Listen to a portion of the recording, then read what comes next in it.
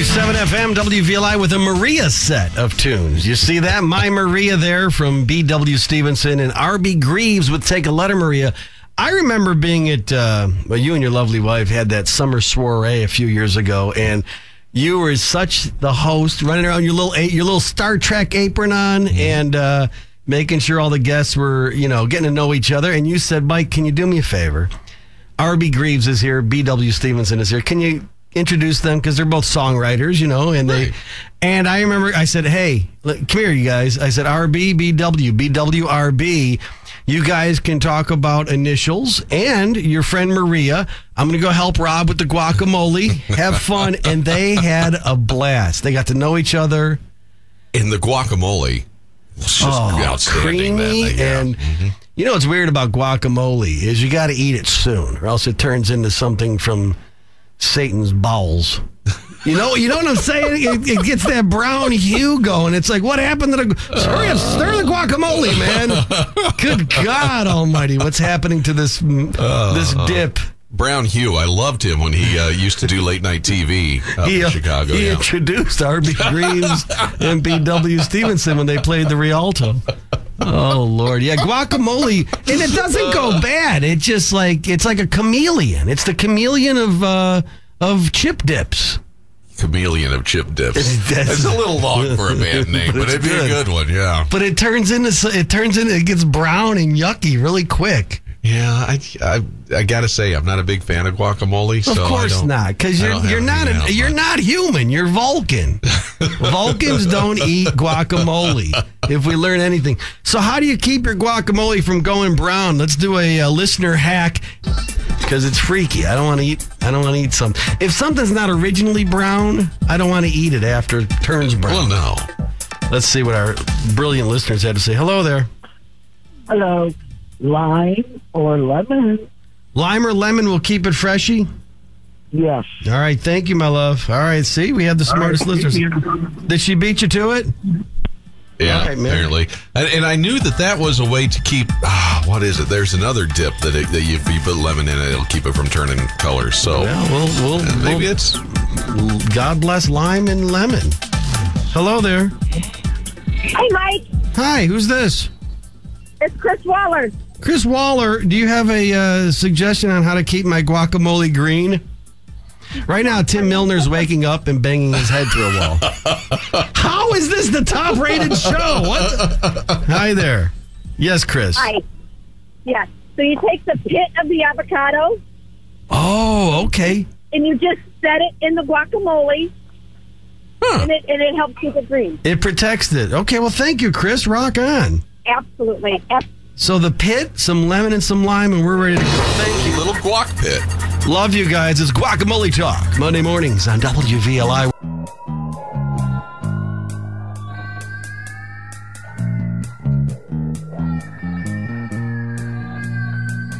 The Mike Tomano Happening.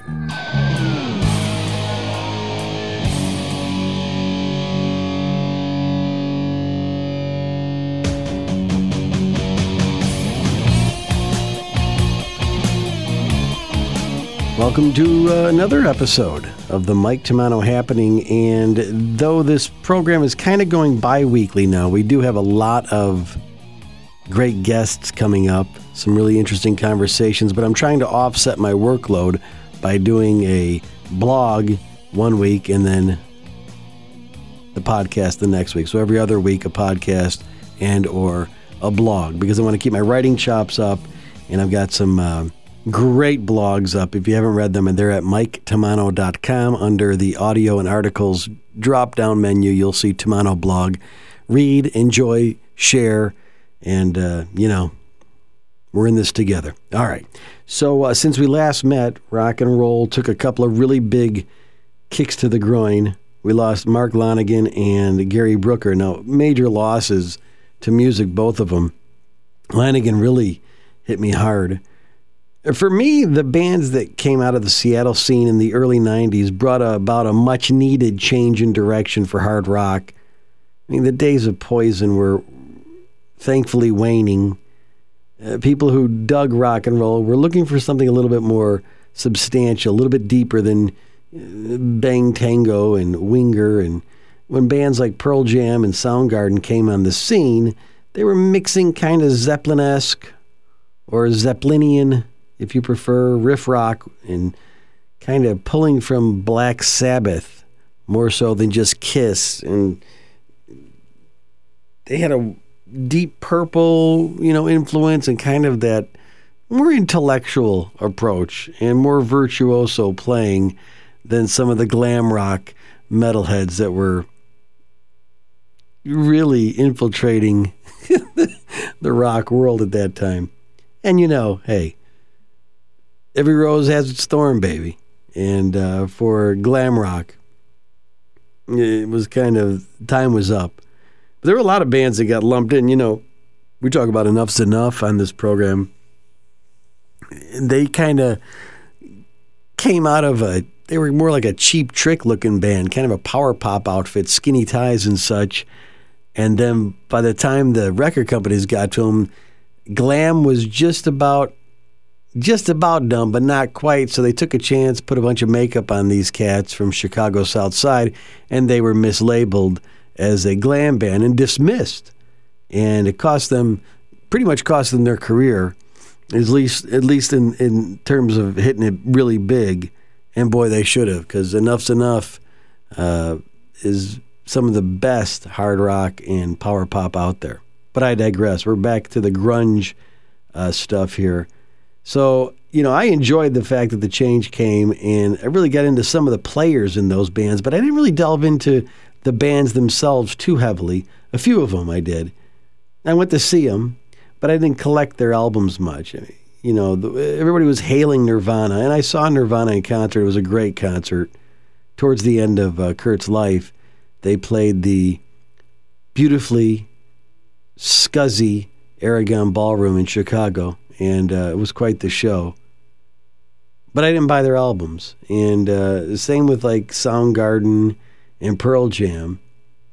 I really liked a couple of tunes, but I couldn't hang for an album's worth of material of any of those bands. And as blasphemous as it may be, I always preferred Chris Cornell's solo work to Soundgarden and the stuff that he did with Tom Morello and Audioslave. Love Chris's voice. And Pearl Jam was a great band, a great concert band that I ventured out to see a couple of times. And again, a few tunes knocked me out, but I didn't follow them, and I didn't buy their albums.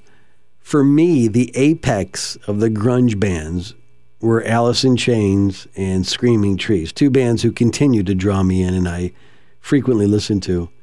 And though quite different, Lane Staley and Mark Lanegan, two of my favorite vocalists of all time. I mean, Mark had this deep, haunting, weathered leather voice that resonated with every word that he sang. He was the real deal for sure. Screaming Trees, his solo work, his collaborations, his work with Queens of the Stone Age, the Gutter Twins. The guy was authentic as hell. A real drifter in the gutter of life who would emerge to bare his soul through his art. And his life was pure madness. February 22nd, 2022, he took his talent and went home. We're going to miss him. And Gary Brooker, from Procol Harum, he shuffled off February 19th, leaves behind a great legacy with Procol Harum, a real 60s icon whose passionate voice brought Keith Reed's cryptic, poetic lyrics to life and some really timeless music. I mean, revisit Procol Harum if you haven't.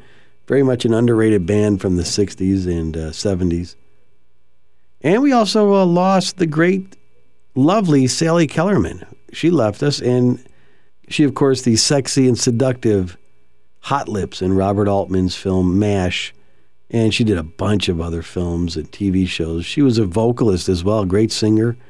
She did some voiceover work. And I loved her as Rodney Dangerfield's love interest in Back to School. But this is a podcast, not an obit. And podcasts are for the living. So from the Baked Potatoes, my wonderful band that I love playing with, my friend for many years and someone I've shared many a stage with, the incredible Teare is with us for our Game Changers series of programs and a look at our life together here on the Mike Tomano Happening.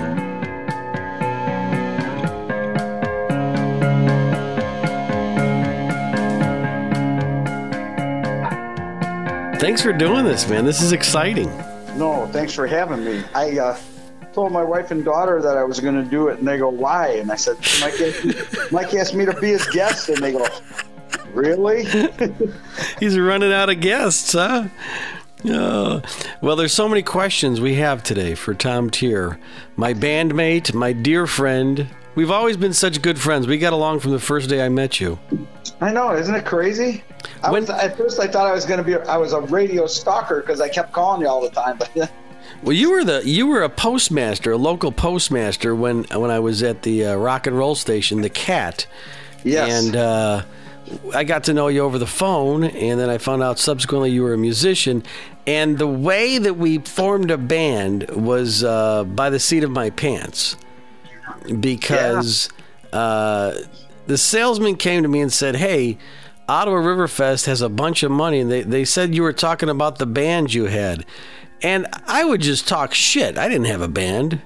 I would just say, "Oh, yeah, Steve and I were at band rehearsal last night," because we would make these song parodies, but I would just use backing tracks or an acoustic guitar and then say, "Oh, we'd do these song parodies," and I would just strum along and say, "And that'll be coming out on our album with our band."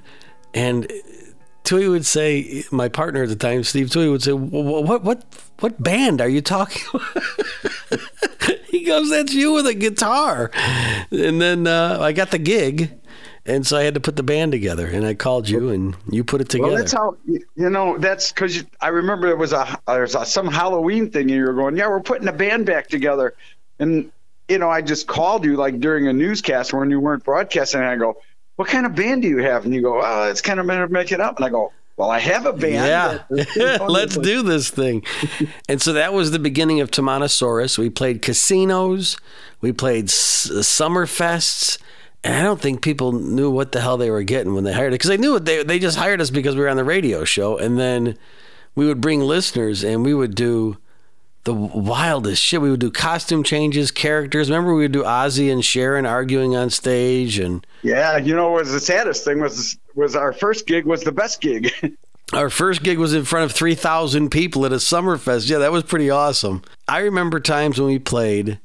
There's the infamous, we should probably get this out of the way. I had an accident during sound check at a Summerfest. I wasn't going to say that. No, I know, but your son, I haven't seen your son who played drums for us, and now he retired from the Baked Potatoes. We're going to plug the hell out of the Baked Potatoes because it's the best band I've ever played with. He retired to raise his kids, and he used to be the drummer in Tomanosaurus because I used to sing, and the first thing out of his mouth, I haven't seen him in, 15 years. He comes to our gig a couple weeks ago, and he introduces me to his lovely wife, and he says, "Yeah, I told her all about you, man." He goes, "I didn't tell her the Wilmington Summerfest story." But I had an accident, and it was right before showtime. I must have eaten something bad. At least it was up the hill far away. Yeah, we were during sound check, and so I went to a restaurant and washed myself and threw my clothes in the garbage, my jeans and my underpants in the garbage, and I put on sweatpants, and I did the whole show in red sweatpants. I'll never forget that. Yeah, especially since it was in July and it was about 80-some degrees outside. That's true. Why are you sound far away? Are you on a speakerphone? Is this like in your office? I am on a speakerphone. Because you got the kids. You got the kids over? No. I actually just got home. Yeah. I was supposed to be off today, and my daughter said the babies have a doctor's appointment. Could you come over and get the kids off the bus for me? So I had to race over there. That's why when you texted me earlier, I thought I'm in my car on my way home. So. Yeah, you are now a grandpa. And how many lovely grandchildren do you have? 8. 8. That's amazing, man. Grandpa. And do they know that Grandpa's a rock star, a rock legend in the Chicago area? 2 sets of twins. 2 sets of twins. Holy cow. That's amazing. And my daughter just couldn't have one at a time, Yeah. And, for being a grandpa, you played basketball with 2 of them, and then you came to a gig. Yeah, and it was full court basketball, too. Because when we play those gigs till midnight, I have to, take the next day off and not do anything. My shoulders hurt, my wrists hurt, my feet hurt, my back hurts. But you were you're very athletic for your age, young man. Yeah, that's what they tell me. They tell me I look pretty good for my age, so I take that as a compliment. So I'm when just glad I'm alive for my age. When we played with Tomanosaurus, which was a song parody band, a comedy band, we played some big gigs because we did play Lockport Summerfest, which was another Summerfest. That was huge. Yeah, Canal Days. Canal Days. We played Braidwood Summerfest. That was a huge crowd. But we played a gig one time in Ottawa, Illinois, next door to a strip club. And as we were packing in, the snow was coming down like it was cinder blocks. It was a blizzard of grand proportions, and we get inside and no one who made reservations to come see us showed up. So we actually played to the staff. That was humbling, but we did a whole show. Yeah, well, I always say that one thing about the bands that I'm with is whether there's 2 people or there's 200, we always give them 100%. It's, that's that. Those 2 people that might happen to be in that bar, somebody might have connections, somebody might know somebody looking for a band or whatever, Sure, you never know when you're getting hired for the next bar mitzvah or quinceañera. Exactly. Right on. Or doctor's retirement parties. So we played to no one, and you and I got into a bottle of Grand Marnier. This was back in my drinking days, and I had to sleep in my car. Yeah, it was a pretty long drive home, as I recall. Yeah, so I said, I'm not getting behind a wheel. We've drank too much of this orange liqueur, and I felt like an Oompa Loompa. It was like seeping through my pores, and so I slept in my car. Woke up the next morning in an abandoned parking lot with a strip club next to me with cars in it. Like people were there at like 6:00 in the morning. There were people there probably never left. Never left. Yeah, amazing. Yeah, so we had some good times, and then we've kept in touch over the years, and now I'm playing drums in the legendary Baked Potatoes band, and you guys are really an amazing band. I'm honored to be in the drum chair, and we play some great gigs. And if people wanted to book the band, I don't want to give out a shameless plug, but what would be our office number for them to book the premier oldies band in the Midwest? They can reach me, Little Tommy, at 708-691-1053. Yeah, because we got to book up the summer because it's part of my retirement plan. There you go. We have to play a lot of gigs, but we'll do it. Yeah, we'll be playing 6 nights a week with 1 day off in the middle there. You, with your energy, you could probably do it. So we do, yeah. So you came to see me in the other band I play in, the Powerless Trio, which is it's like watching The Who, man. Where that's just, you never know where that band's going to go. And I think that's part of the charm. It's like top 40 done in a punk rock fashion. That's kind of like how I feel. Yeah, I was amused at the way some of those songs came out that night. I heard you Yeah. They come out a little fast. We just jam out. It's a party band.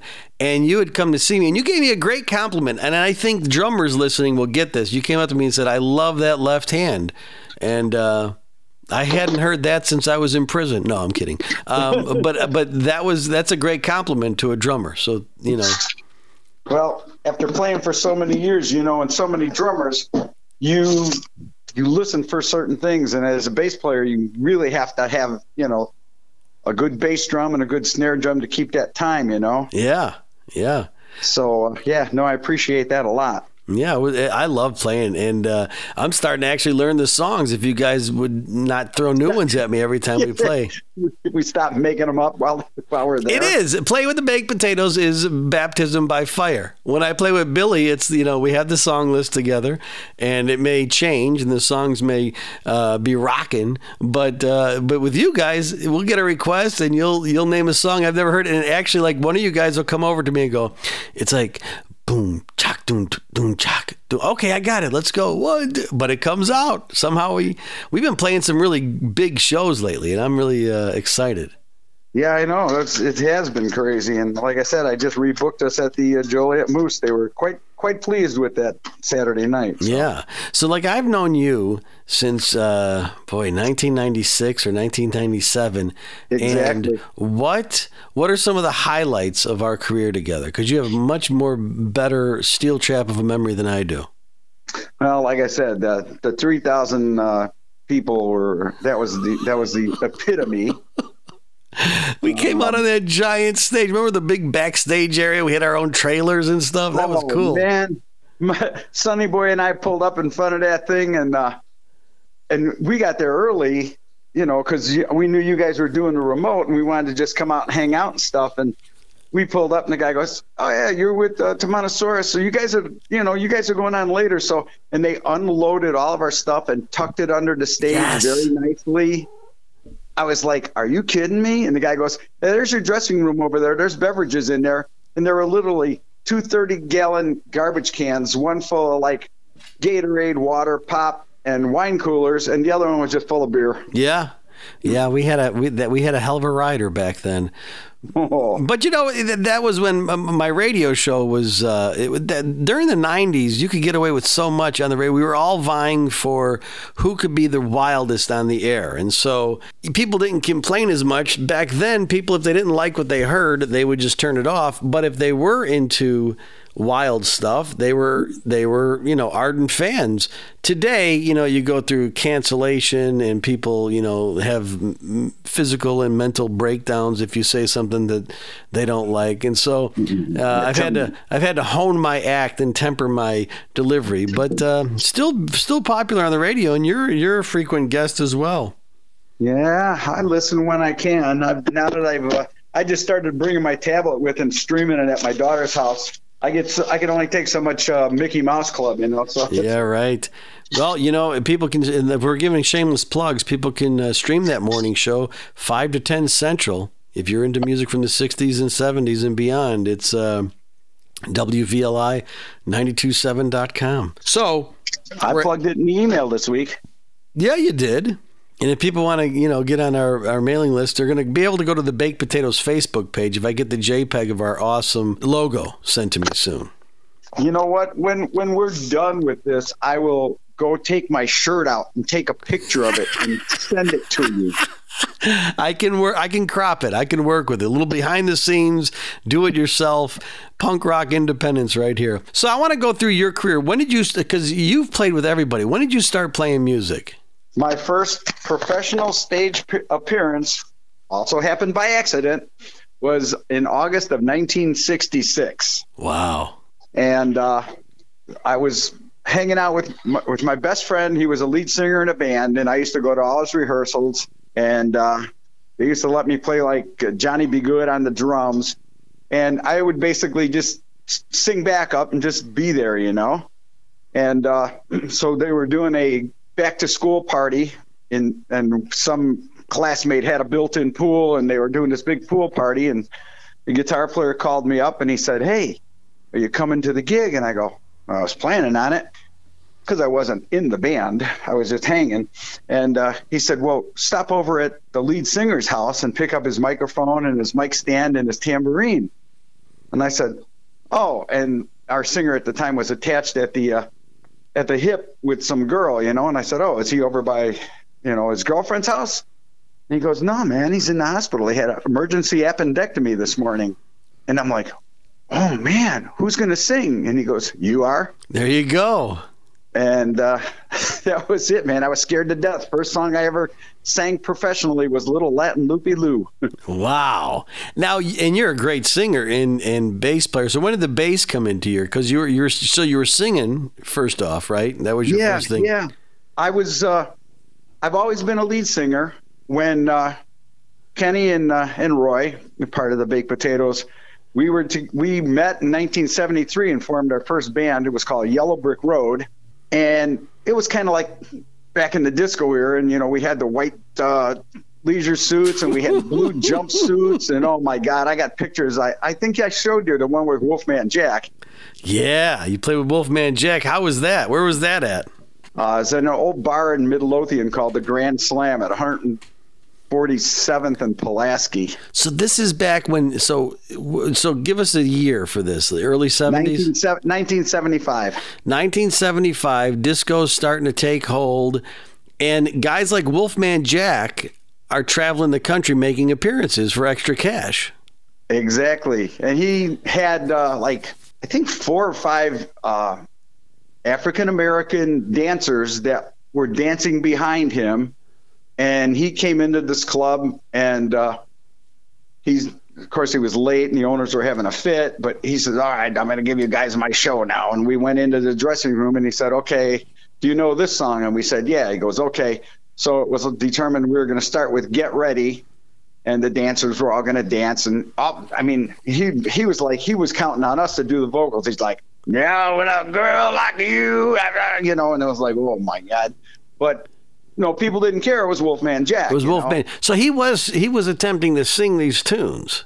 Yeah, it was more like talking and maybe hitting the right spot occasionally, But anyway, like doing a little shtick. Yeah. Yeah, and then he came out, he's rapping to the crowd and stuff, and then he had us do "My Girl," and then I forget what else we did, but but that was our tribute to Wolfman Jack. That was just such a trip. But yeah, these people all danced around him while he crooned, and so he's got so here comes, so he shows up, he flies in, he rents a car, he's got these hot chicks with him, and he shows up, does a little shtick on the stage, plays with a local band, and so you guys were hired to back him up.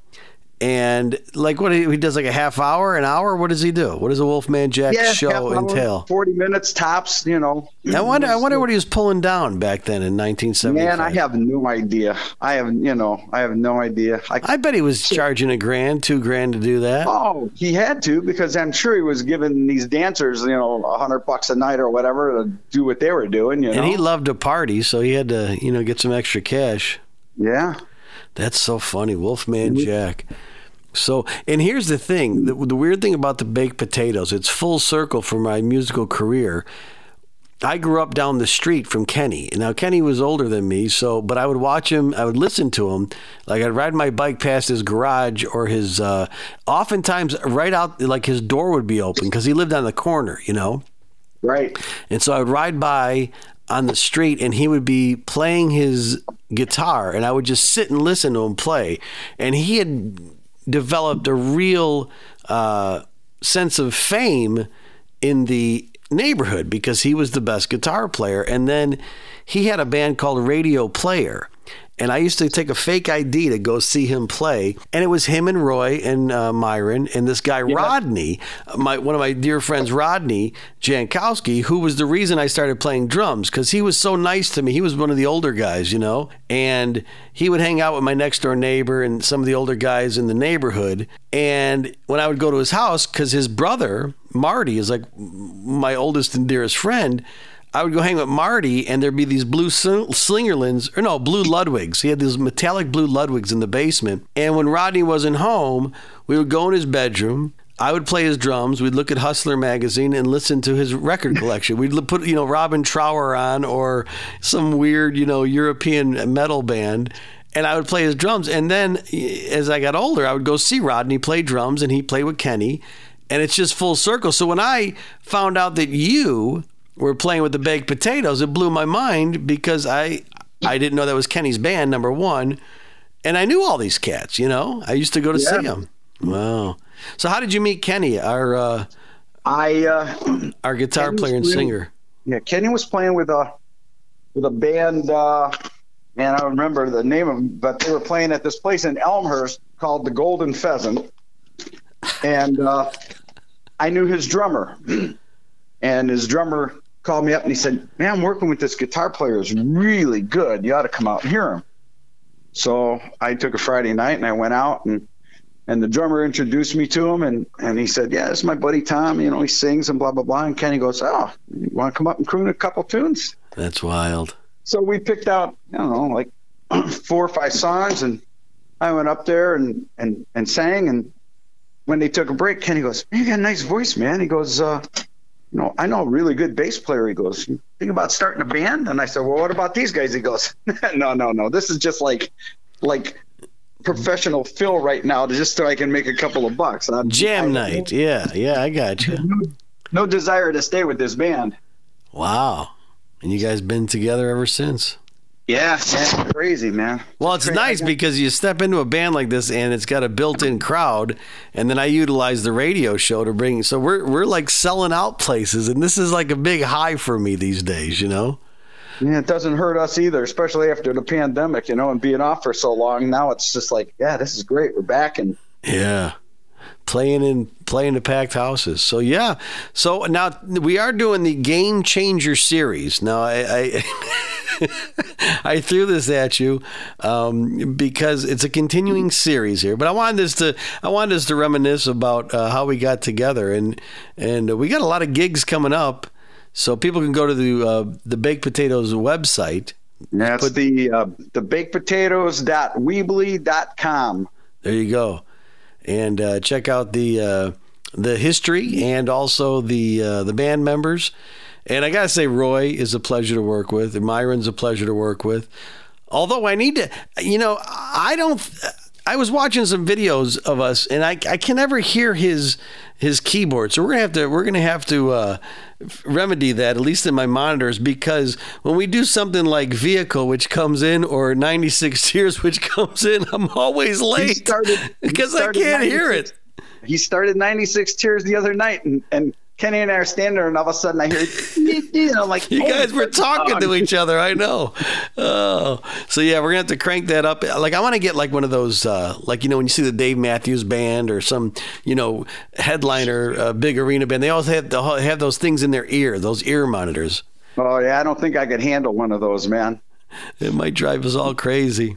I can't. You know, my little monitor is fine for, you know, hearing what vocals I need, but I know what you're saying. Well, I think you could hear it. My wife said she could hear it out there. I just can't hear it on the stage. Well, you know, we're looking for interns, not only to help us with sound and setup. Setup is we need to get interns to set up our stuff, because we're too old for this.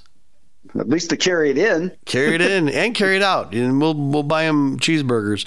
Yeah, so people are always saying, how come you guys don't have roadies? And we just look at them like, yeah, right. Okay. We're going to hire Teamsters. It's funny. Well, okay, so we're going to go through now. Oh, yeah, you know, I never asked you this in the years that I've known you. Your name is Tom Teare. Right. And your nickname is Teare. And is your middle name Raymond, or how does that work? Yes. Okay. Yep, it is. See, I deduced that. They call me Sherlock Holmes because I figured that out. Yeah. When Mikey was in high school, and his buddies would come over, and we'd all be playing basketball in the driveway, and they all had nicknames for each other, and one of the guys hung Teare on me, so it's been that, you know. Isn't that something? And my father's nickname, because remember, you know, it was a black culture thing, calling everybody dog, like, you know, obviously Snoop Dogg and stuff like that. I remember your dad's name. But everybody was, hey, you're this dog, or you're that dog. And my dad would go fishing all the time and give families, you know, he'd come home with all these fish and say, here, bring these to your mom. They would say, thanks, Trout Dog. And so he became Trout Dog. And that was it, man. That was it. That was his nickname. Yeah, I missed that cat. I remember that. He came to see us a few times with Tomanosaurus. Yeah, he didn't know what the hell to make of it, but he knew it was popular. Well, then he fit right in because we didn't know either. So. All right, so we're going to get to the Game Changers with Teare. And okay, so the book that was a game changer for you. Man, you know, I think we talked about that, and I've had many because I do enjoy reading. Probably my first book that kind of changed me was sorry, my dog's over. No, that's okay. My cat's been sitting in here purring and whining for the whole show. It adds ambience.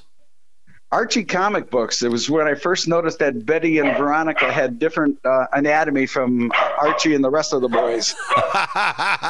So that was a sexual awakening for you, Veronica, and Daff. What? No, that's Betty. Scooby-Doo. Betty and Veronica. Betty and Veronica. So if you had to choose, who would you date? Oh man, probably Betty because she's a blonde. But all right, there you go. Kill my dog. No, I like it. Leave it on. They're wrestling. I have a 3-year-old part border collie, an Australian cattle dog, and a red heeler. Oh wow! All right. And they're chasing each other around, and it's fun stuff. But other than that, so Archie comics. See, that's a different one. We haven't gotten too many people saying comics. And you do read a lot of fiction, and that's my new thing. Like, I've always read biographies, and so the last year I've been delving into fiction and trying to catch up on the classic literature that I missed. Like, I had never read Flannery O'Connor. Even when I was in high school, she may have been on the list, but I never read anything by her, you know? And I read a couple of Ernest Hemingway books, but I'm delving into Hemingway. I'm rediscovering Faulkner. And so, you know, some of these things I'm reading, I'm like, oh, well, now I know why they're classic and timeless, because they write in such an elegant, beautiful style, such a command of language, and such ability to paint pictures with words that it really inspires me as a writer. So I've been kind of going through that. So, but I haven't got around to Archie comics yet. Although I do relate to Jughead very much. But yeah, as you know, and then as a kid, I read a lot of sports. You know, the standard Hardy Boys and Chip Hilton and, you know, stuff like that. Look at you. And then one of my favorite books of all time is Ball 4 by Jim Bouton. Oh, okay. All right. That thing, yeah, that lets you know how professional baseball is, you know. Oh, professional. I thought it was about a guy born with 4 balls. No. All right, Jim Bouton. All right, I'll have to check that one out. And so now, because you have such an eclectic taste in music, I mean, we play everything that, and you've always been turning me on to great music since I met you. What was the album that was a turning point for you? I thought about this after you sent me the list, you know, and of course, you know, all the Beatles stuff and the Liverpool music. And, you know, as old as I am, I go back to having the 78s of Hound Dog by Elvis and Bebop-A-Lula by Gene Vincent. I go back that far, you know. But the album I think that really I was just starting to get into the playing and stuff is the Crosby, Stills and Nash album. Oh, the first one. Yeah. With Sweet Judy Blue Eyes and stuff. The vocals on that, I just sat there going, whoa, what are they doing? Yeah. You know what album I just have been getting into the last year is I don't know, like it was the late 70s album or maybe early 80s even. It was that CS&N album with the black cover and they're all on the ship or the boat or whatever it is. Yeah. And holy cow. I mean, when they hit it out of the park, you know? Oh, yeah. Yeah. So the first Crosby, Stills and Nash album. Yeah, I still have Deja Vu. I still have that on vinyl, my original copy. Too. Yeah. I have a ton of vinyl in my basement that I got a really crappy turntable, but on Saturdays when my wife and I clean house and I go down to clean the basement, I always put on different vinyl and stuff, you know. It's the best. When I wash dishes, that's when I break my vinyl out. As a matter of fact, I grabbed, for today's dishwashing excursion, which will follow this podcast, because, you know, I live on the edge. It's going to be, I picked out a Kraftwerk album, kind of electronic stuff. And yeah, you were just talking about that. Yeah, and Hawkwind's In Search of Space album I have on vinyl. I believe I have that too. Yeah. Oh, Hawkwind was a big eye opener for me, man. It was like, what is this? This is amazing. Yeah. When the first Hawkwind album I heard was A Space Ritual, the double live LP. Yep, that's the one I have. The one I have. And it's got like, you could open it up with all the, it's like gatefold, eight gatefold cover, and it's got like a naked girl with beads all over her and all this weird poetry and shit. Boy, those guys were fried, but man, the music was incredible. Talk about like an off the wall type group that I like is Triumvirate. You turned me on to them. That's the power trio with the little mouse. What was the? Yeah, you actually turned me on to that album. Yeah, I love that band, man. That's a great band. We got to work some Triumvirate into our set. I don't think so. They were kind of like an offshoot of, you know, not an offshoot, but like a Emerson, Lake and Palmer. An Emerson, Lake and Palmer copy band. But, you know, they did the same keyboard, bassist, and drummer. But they were great. They had some great songs. Triumvirate. Yeah, I got to go dig out my Triumvirate vinyl now, which I bought because of you. Awesome. Yeah. Yeah, it's weird, those bands that slide under the radar. I remember my sister's boyfriend. I thought I had heard everything. My sister's boyfriend, when I was probably 11 or 12, you know, I read Rock Scene magazine and Cream and Rolling Stone. I thought I knew all the cool bands, and he turned me on to Blood Rock. I was like, who is this? These guys are with that big organ sound, and yeah. Blood Rock. Whatever happened to them? We should open for Blood Rock. People probably say whatever happened to baked potatoes too. But. They say that during the show. Yeah. So now, okay, so we went album, we went book, and now what film? Because I don't think I've ever discussed movies with you. No, and once again, I like. Well, I'm to the age now where I put a movie in and I'm asleep within 15 minutes. Yeah, ain't that the truth? I have to remember where I left off in Netflix. Yeah. But I thought about this too, and there's two movies that kind of affected my thinking, and one goes back to when I was a little kid. Old Yeller.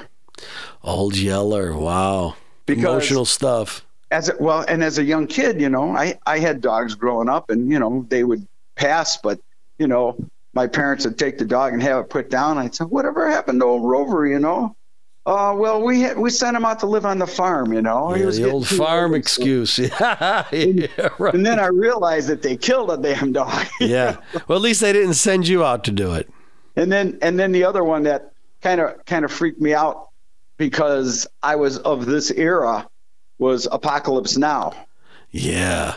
Because I had a ton of guys I went to high school with that went to Nam, and a couple of them didn't make it back, and a couple of them came back really messed up, man. And it's like I went for my physical. I have a bad left eye, and they wouldn't pass me because if I'd have lost my right eye, I'd have been out there shooting at anything that moved. Right. And so they didn't accept me. But, man, I had buddies come back, and I was like, oh, man, what the heck happened to you over there? I still know some of those guys, man. And now, and for those of us who grew up and have seen what war does, not only to humanity, but to individuals. I have friends that were in Mogadishu with the Black Hawk Down, that the movie's based on them. And I mean, how do you come back from something? How do you lead a normal life? And it's mind blowing. And now with this bullshit in the Ukraine, those of us who are at an age of reasoning are just heartbroken. It's just, there is nothing good comes from this stuff. Oh, well, we could go off on that all day. All right. So let's plug the band, thebakedpotatoes.weebly.com. Correct. And also a Facebook page coming as soon as I get the logo.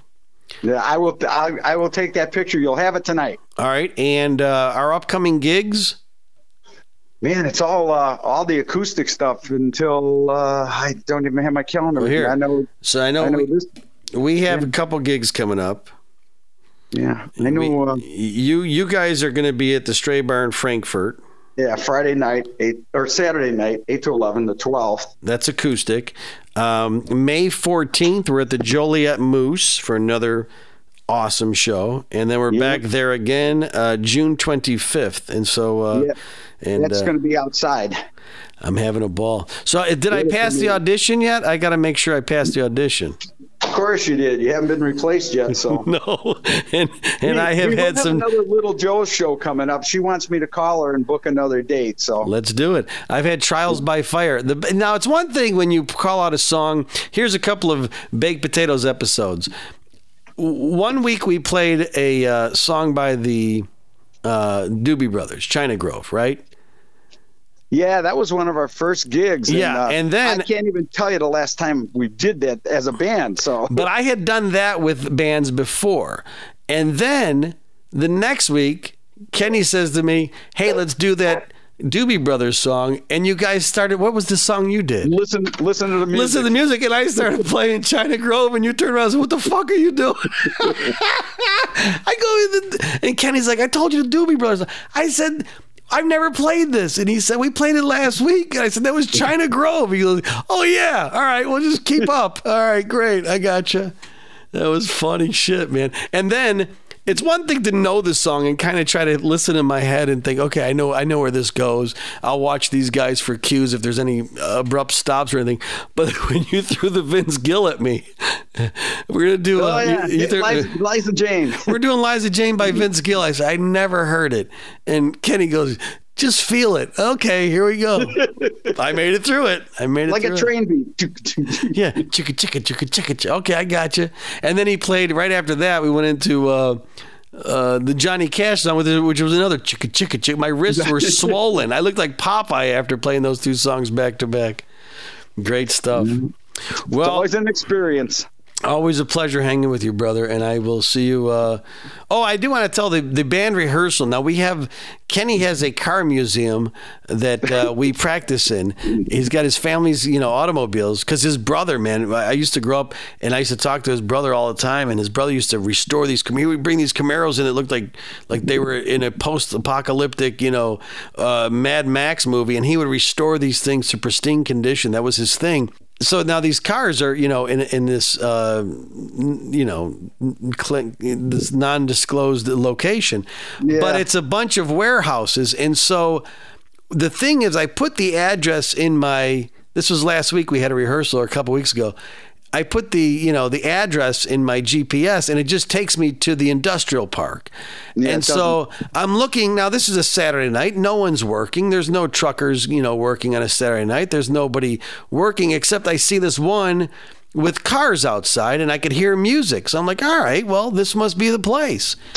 And I pound on the door, and I'm pounding and pounding, and the music shuts off, and a guy opens the door, and there's all this weightlifting equipment in a hot tub, and the guy's got a towel wrapped around him.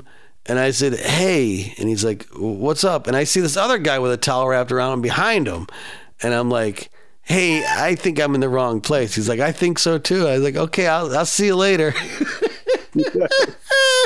That wasn't band rehearsal. I think I'm at the wrong fantasy night. Yeah, I'm looking for the rock star fantasy. I think this is the Roman orgy fantasy. I signed up for a different one. Yeah, it was good stuff, man. Fun. So I will see you soon, and thank you so much for doing the podcast with me, Teare. Oh, no problem, man. Thanks for having me. Appreciate it. And once again, if you want to really book one of the finest bands in the Midwest for if we play oldies from 50s through the 80s, what number should they call to do that? 708-691-1053. Peace and love, brother. All right, rock on, buddy.